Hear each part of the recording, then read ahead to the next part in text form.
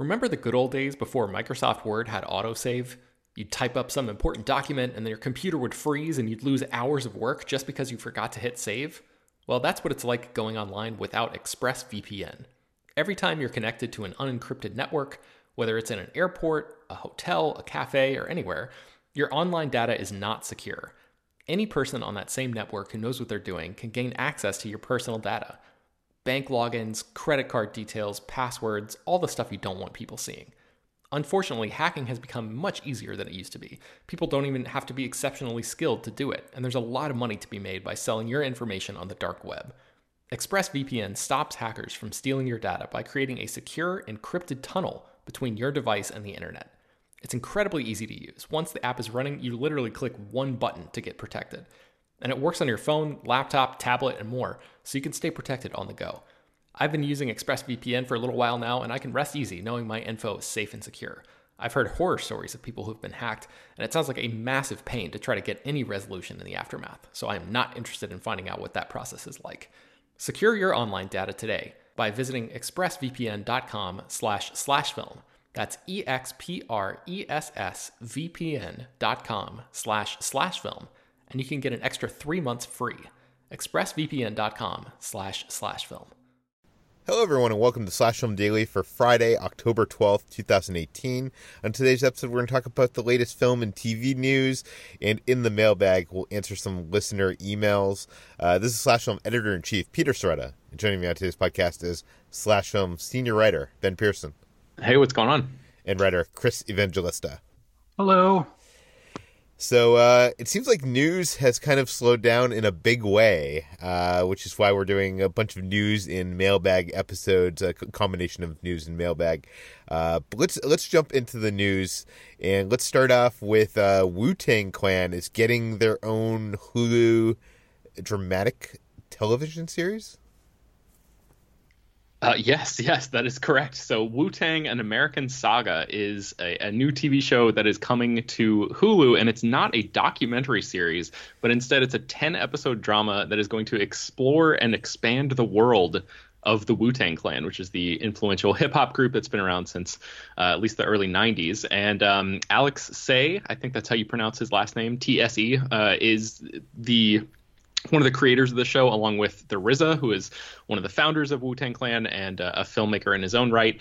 And they have sort of teamed up to write the first episode of this, at least. That's basically all we know. They create and wrote the show.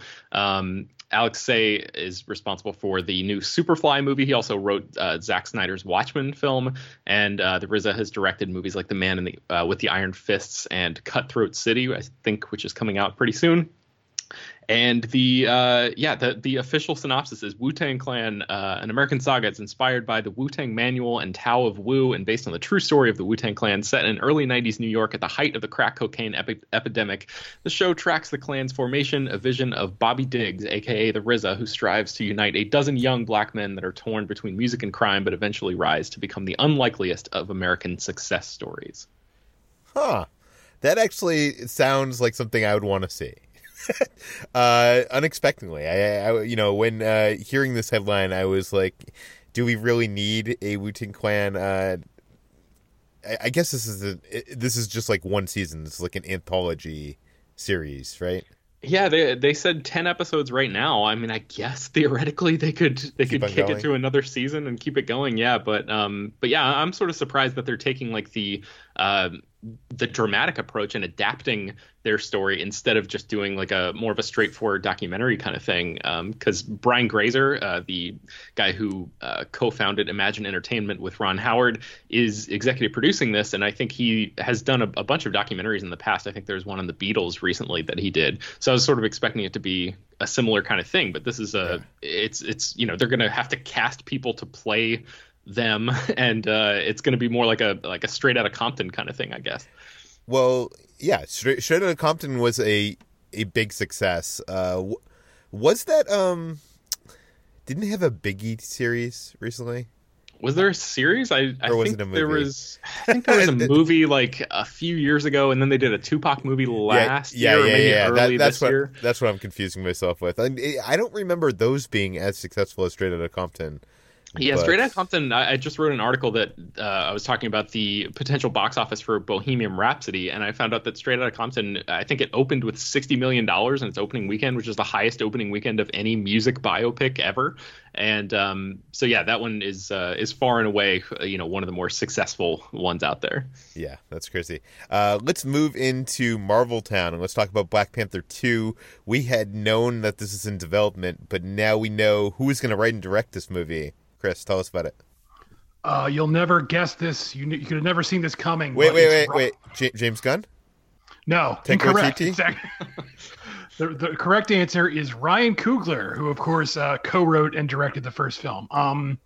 This is like a no-brainer. I mean, we'd all assumed it was going to happen. Kevin Feige said, he wants Ryan Coogler to come back, but the difference was, unlike some other Marvel films where the director usually announces before the film even comes out that he's directing the sequel, Ryan Coogler was being a little standoffish. He didn't commit to it. He didn't say, if he was going to do it or not. He sort of deflected the question. But now we know it's official. He's definitely coming back to write and direct the film. The story goes that he's going to start writing it next year, and they'll probably start shooting by 2020. I mean, this is a good sign because Coogler, I think, is instrumental in making that a success. That first film a success. It's so much so that Disney is going to be, presenting it for award consideration, which is interesting because Disney has 3 Marvel movies.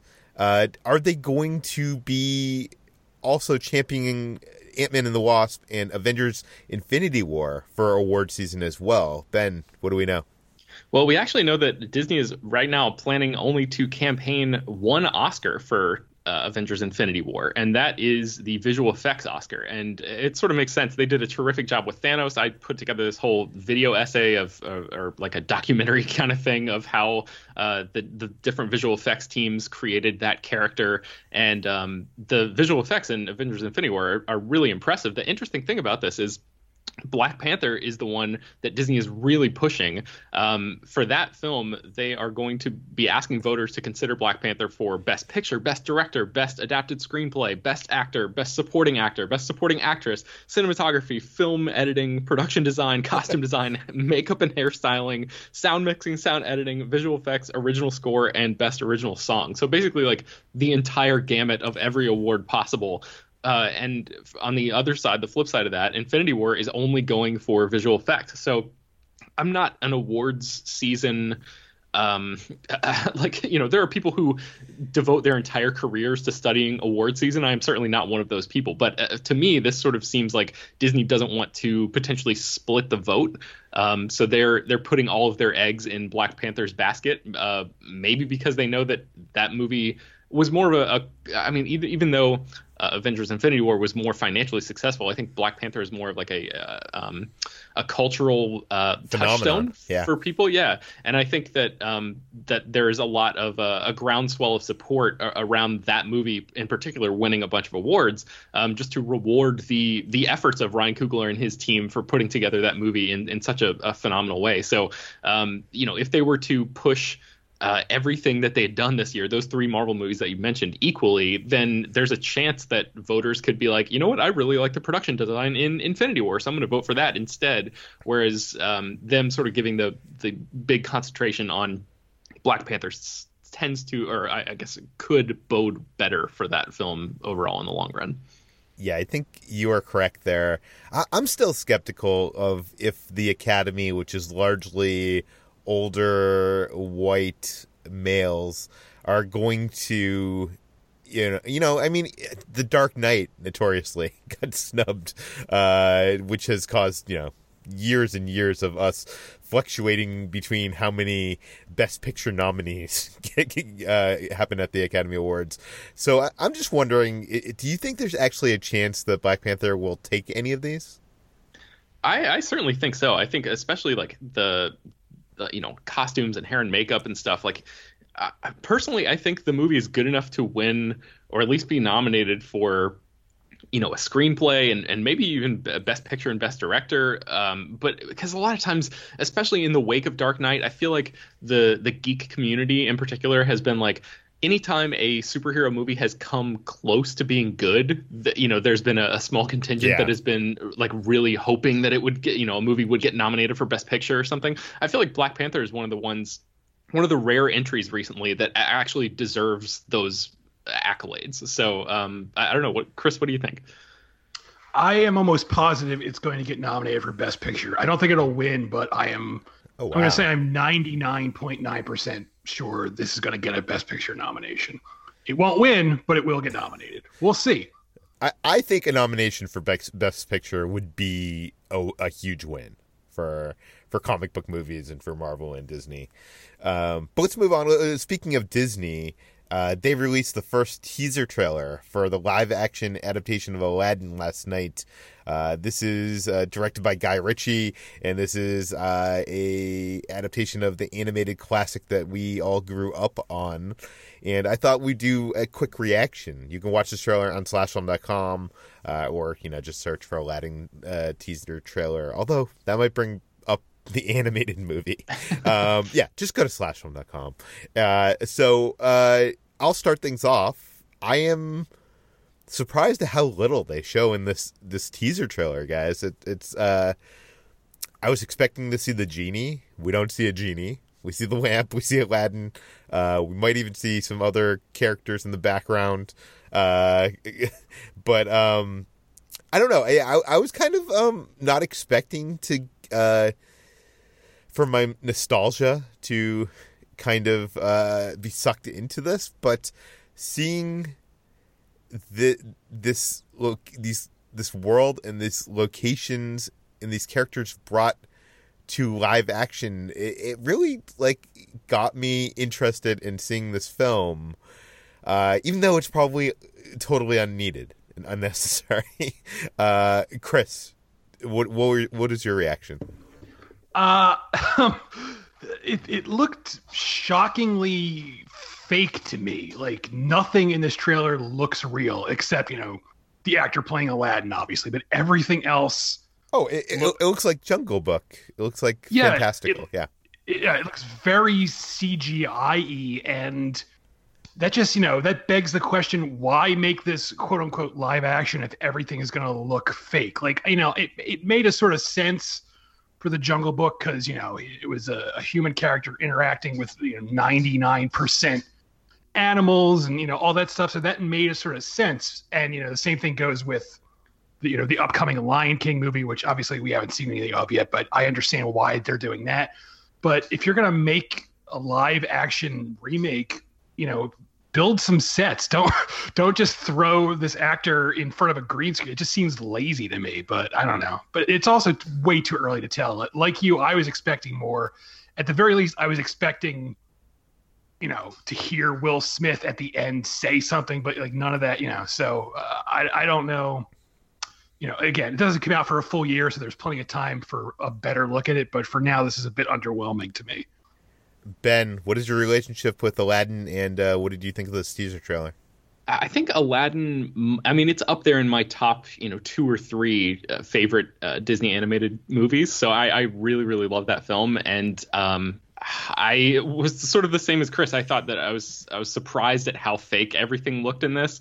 I don't think that should happen at all, but I basically came to grips with the fact that Disney is going to be doing this years ago, so I'm trying to get over that. And I feel like the genie is going to have so much CG, or it's going to be such a drastic look for that character that they weren't ready to unveil that at this point. I feel like if they that's got to be something that they have to be so careful doing, because Will Smith as the genie is going to be a big selling point for Disney, but it's also going to be one of the things that the diehard fans of the original movie are the most concerned about, because Robin Williams' portrayal of that character was so iconic. So they have to be super careful and very, I guess, tactful with how they make that reveal, because if they do it too early and the CG isn't exactly the way it's going to look in the movie and people jump all over it, that could be bad buzz that they don't want. So I have a feeling that it's going to be a long time before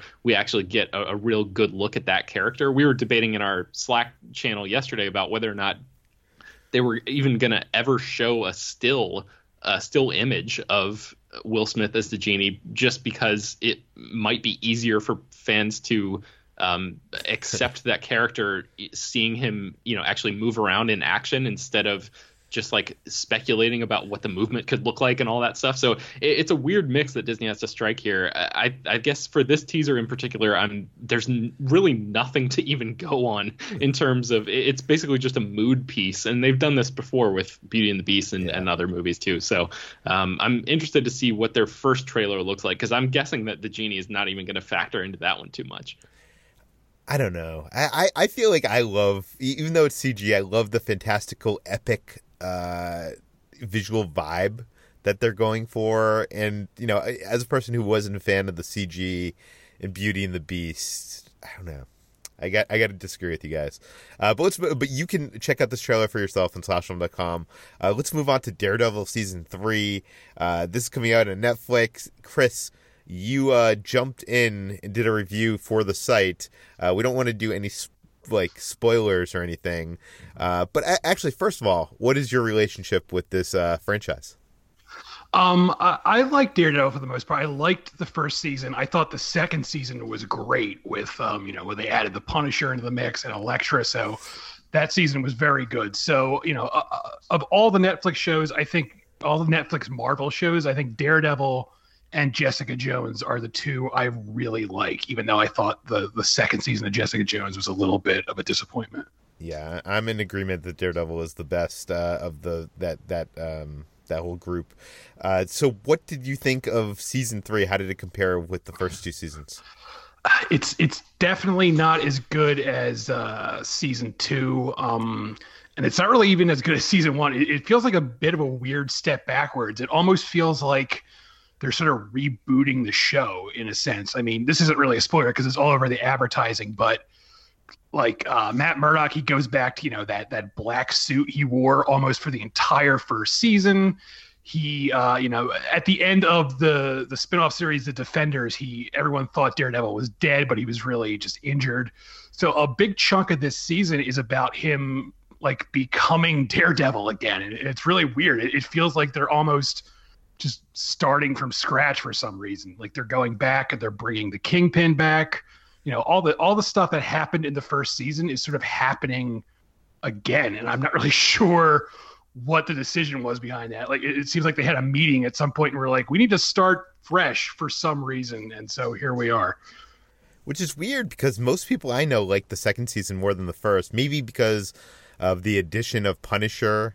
I don't know. It was just an overall better story, I think. But I know a lot of fans did not like that red suit that he was wearing in the second season, and now he's gone back to simpler times. But I don't know. I never had a problem with the blacks. I feel the red suit. I feel like there's literally no way to make that look good in live action. Like it's like impossible, and I feel like they did the best they could with it. I mean, it certainly looked better than what Ben Affleck wore. Yeah. Well, you can read Chris's whole review on slashfilm.com. We'll link it in the show notes. Let's move on to the mailbag. Let's jump into a couple emails that we have received. Yesterday on the podcast, I wondered out loud if there had been an actor who had been in both DCEU and the MCU simultaneously. A couple people responded with examples. Kyle said that Lawrence Fishburne was Perry White in DC and Bill Foster in Marvel, although that's not really at the same time. It is a little bit of a smaller role there. Damon writes in that Jaimin Hansu, who plays Korath in Guardians of the Galaxy, he is returning in Captain Marvel because that's a prequel, but he's also in Aquaman. I think that's probably the best example we can find, but even that is like a relatively small side character, I think. Isn't he in Shazam too? I think he's actually playing the Wizard in Shazam, or maybe I'm completely wrong, but I could have swore I read that, so maybe.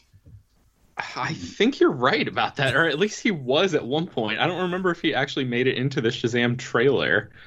I just Googled it and it says, yeah, he is playing the Wizard, so that's like that's a threefer. He's doing multiple films. That is so weird. So maybe there isn't something in the contracts, at least not for like the supporting players. But I'm wondering if you are like, you know, a name star, if you're Captain Marvel, if you're playing Captain America, you know, if you have a captain in your name, if you have a stipulation in your contract that you can't play a superhero elsewhere, or at least in a Warner Brothers DC film. But I doubt that we'll ever get a look at those contracts and know if that's the case or not. But I'm curious. But let's move on to another letter. David C. from California writes in asking if there is a movie song or soundtrack that we like that comes from a movie that we don't like. I will start this off. The 1998 Godzilla soundtrack is amazing. I mean, it's mostly filled. It's like almost any of the 1990s soundtrack. It's filled with songs from like alternative bands doing cover songs of other things. Like there's this great Green Day song on there. There's a Puff Daddy song covering oh my god, what Led Zeppelin, which I don't know. I just love that whole soundtrack, but the movie is kind of crap. Chris, how about you? Mine is a score, so it's not songs, but I love Hans Zimmer's Man of Steel score. I think that's actually like one of the best movie scores of all time. And I think Man of Steel itself is a bad movie, but I love that score. I listen to it all the time. It's just fantastic. Yeah, it's filled with emotion. Ben, how about you? The Space Jam soundtrack immediately comes to mind. I really enjoy a lot of the songs on that, especially I Believe I Can Fly. I mean, that was one. I mean, Space Jam came out like right in the perfect time for when I was a kid, and I enjoyed that movie at the time. And looking back on it recently, the movie is pretty bad, but I still have a lot of fondness for some of the songs on that soundtrack. So I think that one kind of qualifies. I have a couple other entries listed here. There's a song from the movie Euro Trip called Scotty Doesn't Know, and some of you probably know what I'm talking about. Yeah. I think Mike Ryan over at Uproxx actually just did a complete oral history of that song. So if you know what I'm talking about and you're interested, maybe check that out, because it was pretty entertaining to read. But wait a second. So you're saying Euro Trip's a bad movie?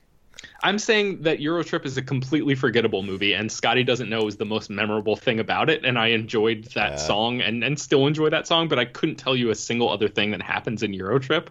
And it's kind of the same thing with That Thing You Do, which I know a lot of people love that movie, but I feel like that's a film that I still like the song. It's like a perfect movie song that has really like crossed over and actually played on like pop radio stations for years, and I guess probably still does now. But I feel like that's a movie that has like, I don't know, 2 or 3 really good scenes, and it's not necessarily a great movie overall, but the highs in that movie are really high, including that song.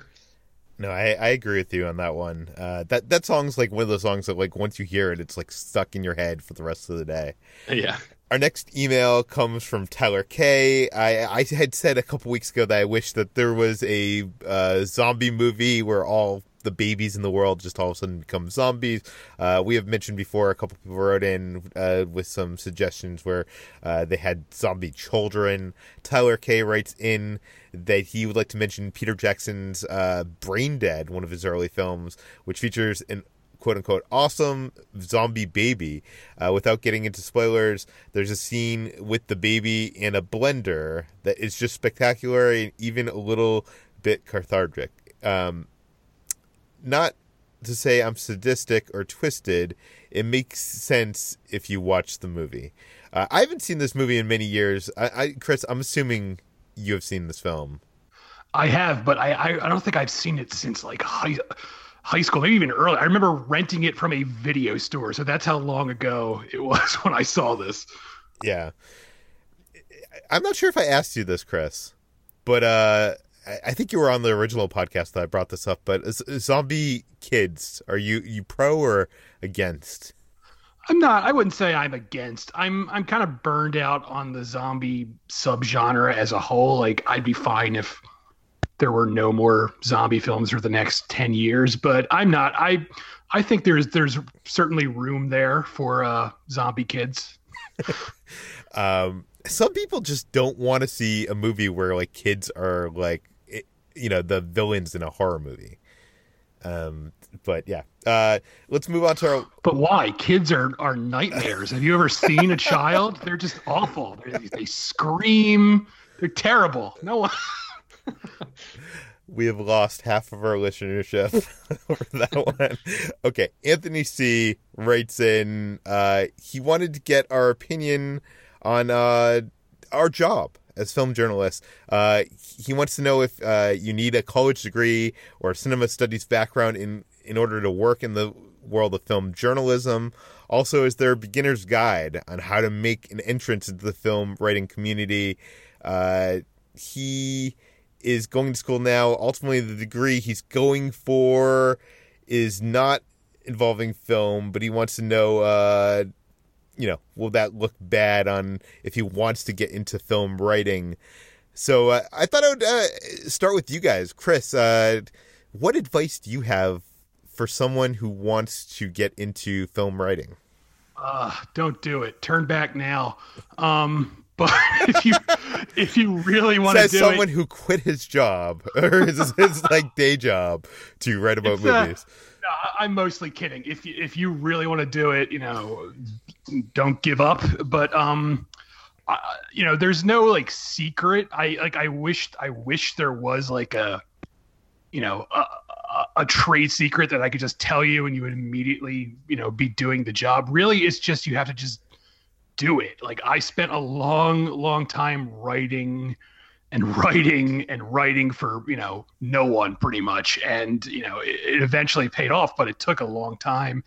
And there was time where I wanted to just give up and say like screw this, I'm not going anywhere. But it eventually worked out, and I'm thrilled it did. But there's going to be times where you get frustrated. As far as like learning it, I would just advise just reading other writers, reading other film critics. Like that's really the best way to learn. Like, growing up, I would just constantly read, like Roger Ebert. He was my go-to guy. And, that's how you learn to, you learn by seeing other people do the job basically. And that's how I, got into it. Yeah, every year I used to buy that huge, like, Bible-sized Ebert guide of, like, I think it had all of his reviews from that year in movies, and I would love just spending days and days reading through those reviews. Chris, what do you have to say about college degree in cinema studies? I don't want to say it's not worth it because some people get a lot out of college. I don't have a degree in it. I went to college for journalism, not really film studies, so it's like a different thing. But there's a lot of people who do this who don't have a degree in it, so it's not like a requirement, I would say. Ben, tell our listeners your background.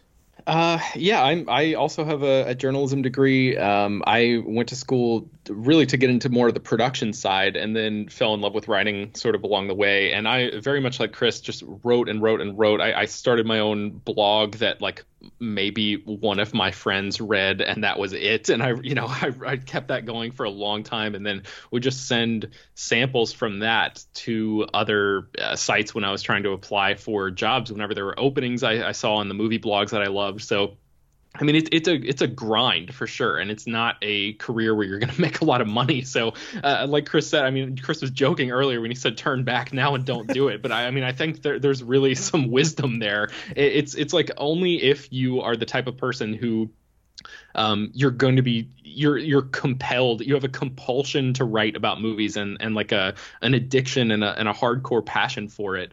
Only those people, I think, are going to be the ones who are able to sort of sustain the long road toward getting getting a full-time employment or anything approaching that, because there's a lot of freelancers out there.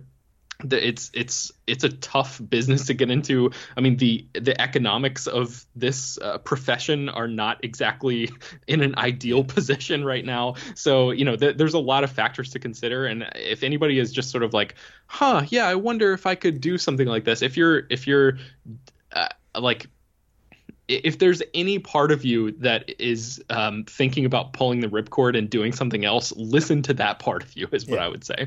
But for those who are, only do this if you can't not do this. Right. Yeah, exactly. That's a much more succinct way of putting it. But I think for anybody who has that itch and just refuses to give up, I would just say I would echo Chris's sentiment of just, even if like people don't really blog anymore on, Blogspot or whatever, WordPress, and, but they're now probably on like Medium or something like that. Right. Yeah. I would say find something like that, even if it's your own site, even if nobody reads it, and just do it over and over and over again, because it's really like the idea of reading everything that you can and writing as much as possible is the only way that you're going to get better. So once you get to that point, maybe you can start sending your stuff around and just maybe sort of like parlay it into something. That's basically, there is no career trajectory path to get into this industry. So it's sort of everyone takes this weird circuitous route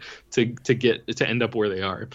And I want to add, I want to stress this job really is work. Like a lot of times I tell people, I write about movies for a living, and they think it's like, oh, that must be fun. And, you get to go to the movies for free, and you get sent, DVDs and Blu-rays and whatever. And it's like, they don't realize that when you go to see the movies, first of all, you're spending like what?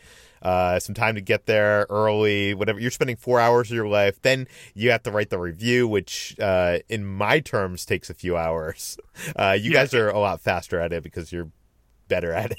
But a lot of people, they only think of it in terms of the perks, and it's a lot of work. Like even when I'm not working, at the news desk on Flash Film, I'm pretty much always working. Like, I have like 2 hours where I, say hello to my wife, and then I come back to my computer and I'm just pounding away on, features and stuff like that. And, I don't want to make it sound like I'm complaining, because I spent a long time working a shitty office job, and I never want to go back to that. Like, this is the work I want to do, but it is work. Like, don't expect it to be like, something. It's not like something you blow off. You actually have to work at it. And you also have to write about stuff.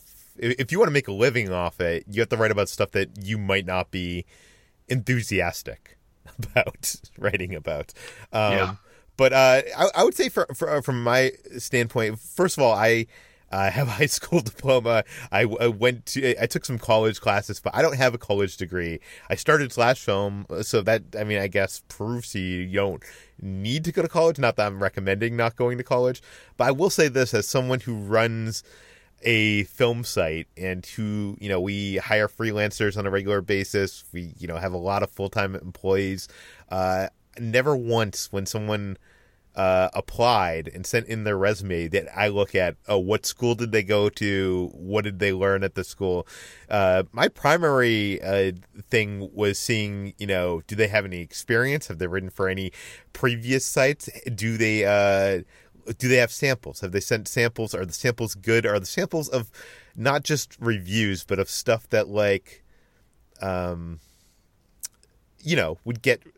interest people, it would be, you'd be surprised that I know a lot of people like to make fun of top 10 lists, do great traffic on sites. We don't run a lot of top 10 lists, but you'd be surprised at how many people apply to Slash Film that don't send in a top 10 list as their coverage, because I think as an editor of a film site that looks for those kind of things, and reviews don't necessarily get the most hits, especially for films that are not the big tentpole films.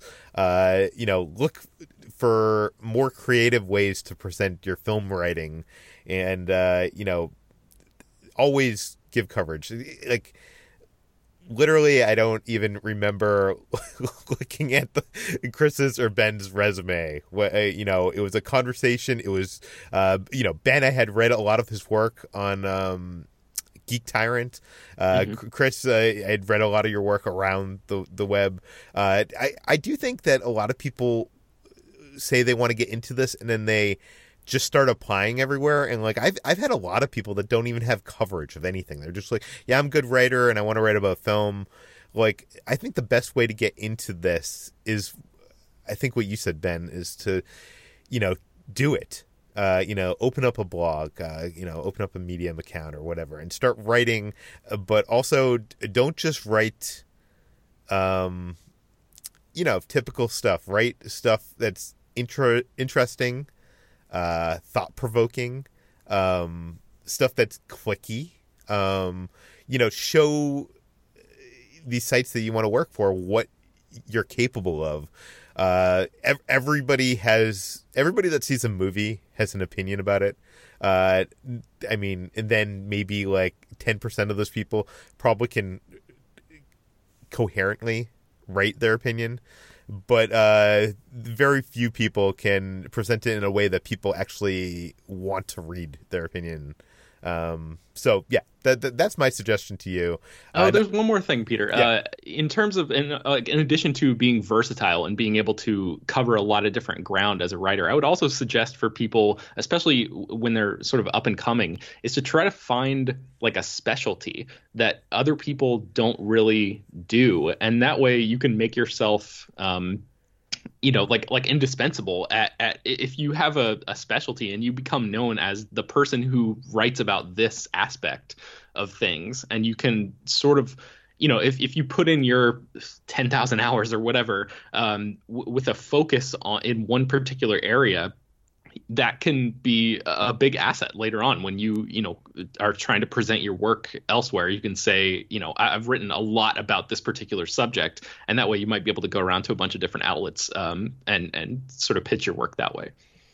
For sure. And actually, the last thing I would give for advice is someone's not going to come and find you. You're writing on this blog spot, you're doing a podcast or whatever you're doing. Someone's not going to discover you. I've never heard that story actually happen. You need to go out and you need to make it happen. You need to network. You need to, send your resume and work around. You don't be annoying about it. Don't, keep on following up. A lot of these sites have a staff, and when it's fully staffed, and it's hard to get in there. But I will say with freelancers, people we have freelancers pitching us every day articles, and it's usually the take. You have to come up with an interesting angle on things, and I think a lot of people don't. When you start getting into this, don't think about it from that perspective. But yeah. Anyways, don't take our advice about it. Like go to school. I'm not saying not to go to school, but certainly I don't know anybody, honestly, who was hired because it's like, oh, he got a degree in, film criticism from NYU. Do you know what I mean? Like, that's not what the employer of a film site is going to, or a film newspaper or film magazine is going to look at. They're looking at the coverage and what your experience and what you're capable of. So that brings us to the end of today's Slash Film Daily. Ben, where can people find more of your work online? You can find me writing at slashfilm.com, and I'm on Twitter and Instagram at Ben Pears. Chris, where can we find you? Also slashfilm.com, and I'm on Twitter at CEvangelista413. You can find me at Slashfilm on all social media. You can find this podcast, Slash Film Daily, published every weekday on iTunes, Google Play, Overcast, Spotify, all the popular podcast apps. Please send us your feedback, questions, comments, concerns to peter@slashfilm.com, and your email could end up in the mailbag. Please leave your general geographic location in your name in case we mention the email on the air. Go to our iTunes page. Give us a glowing 5-star review. That helps us out quite a bit. Spread the word, and we'll see you on Monday. You guys don't think that was like overboard with the whole job advice thing? No, that was good. I like that. Okay. People should ask us for more advice. Let's just make this an advice show. Write in. Yes, if you have, if you need advice from Chris. Yes, please. That should be our new segment. I give advice every episode. And we have like a sound bumper where it's like Advice Corner with Chris Evangelista.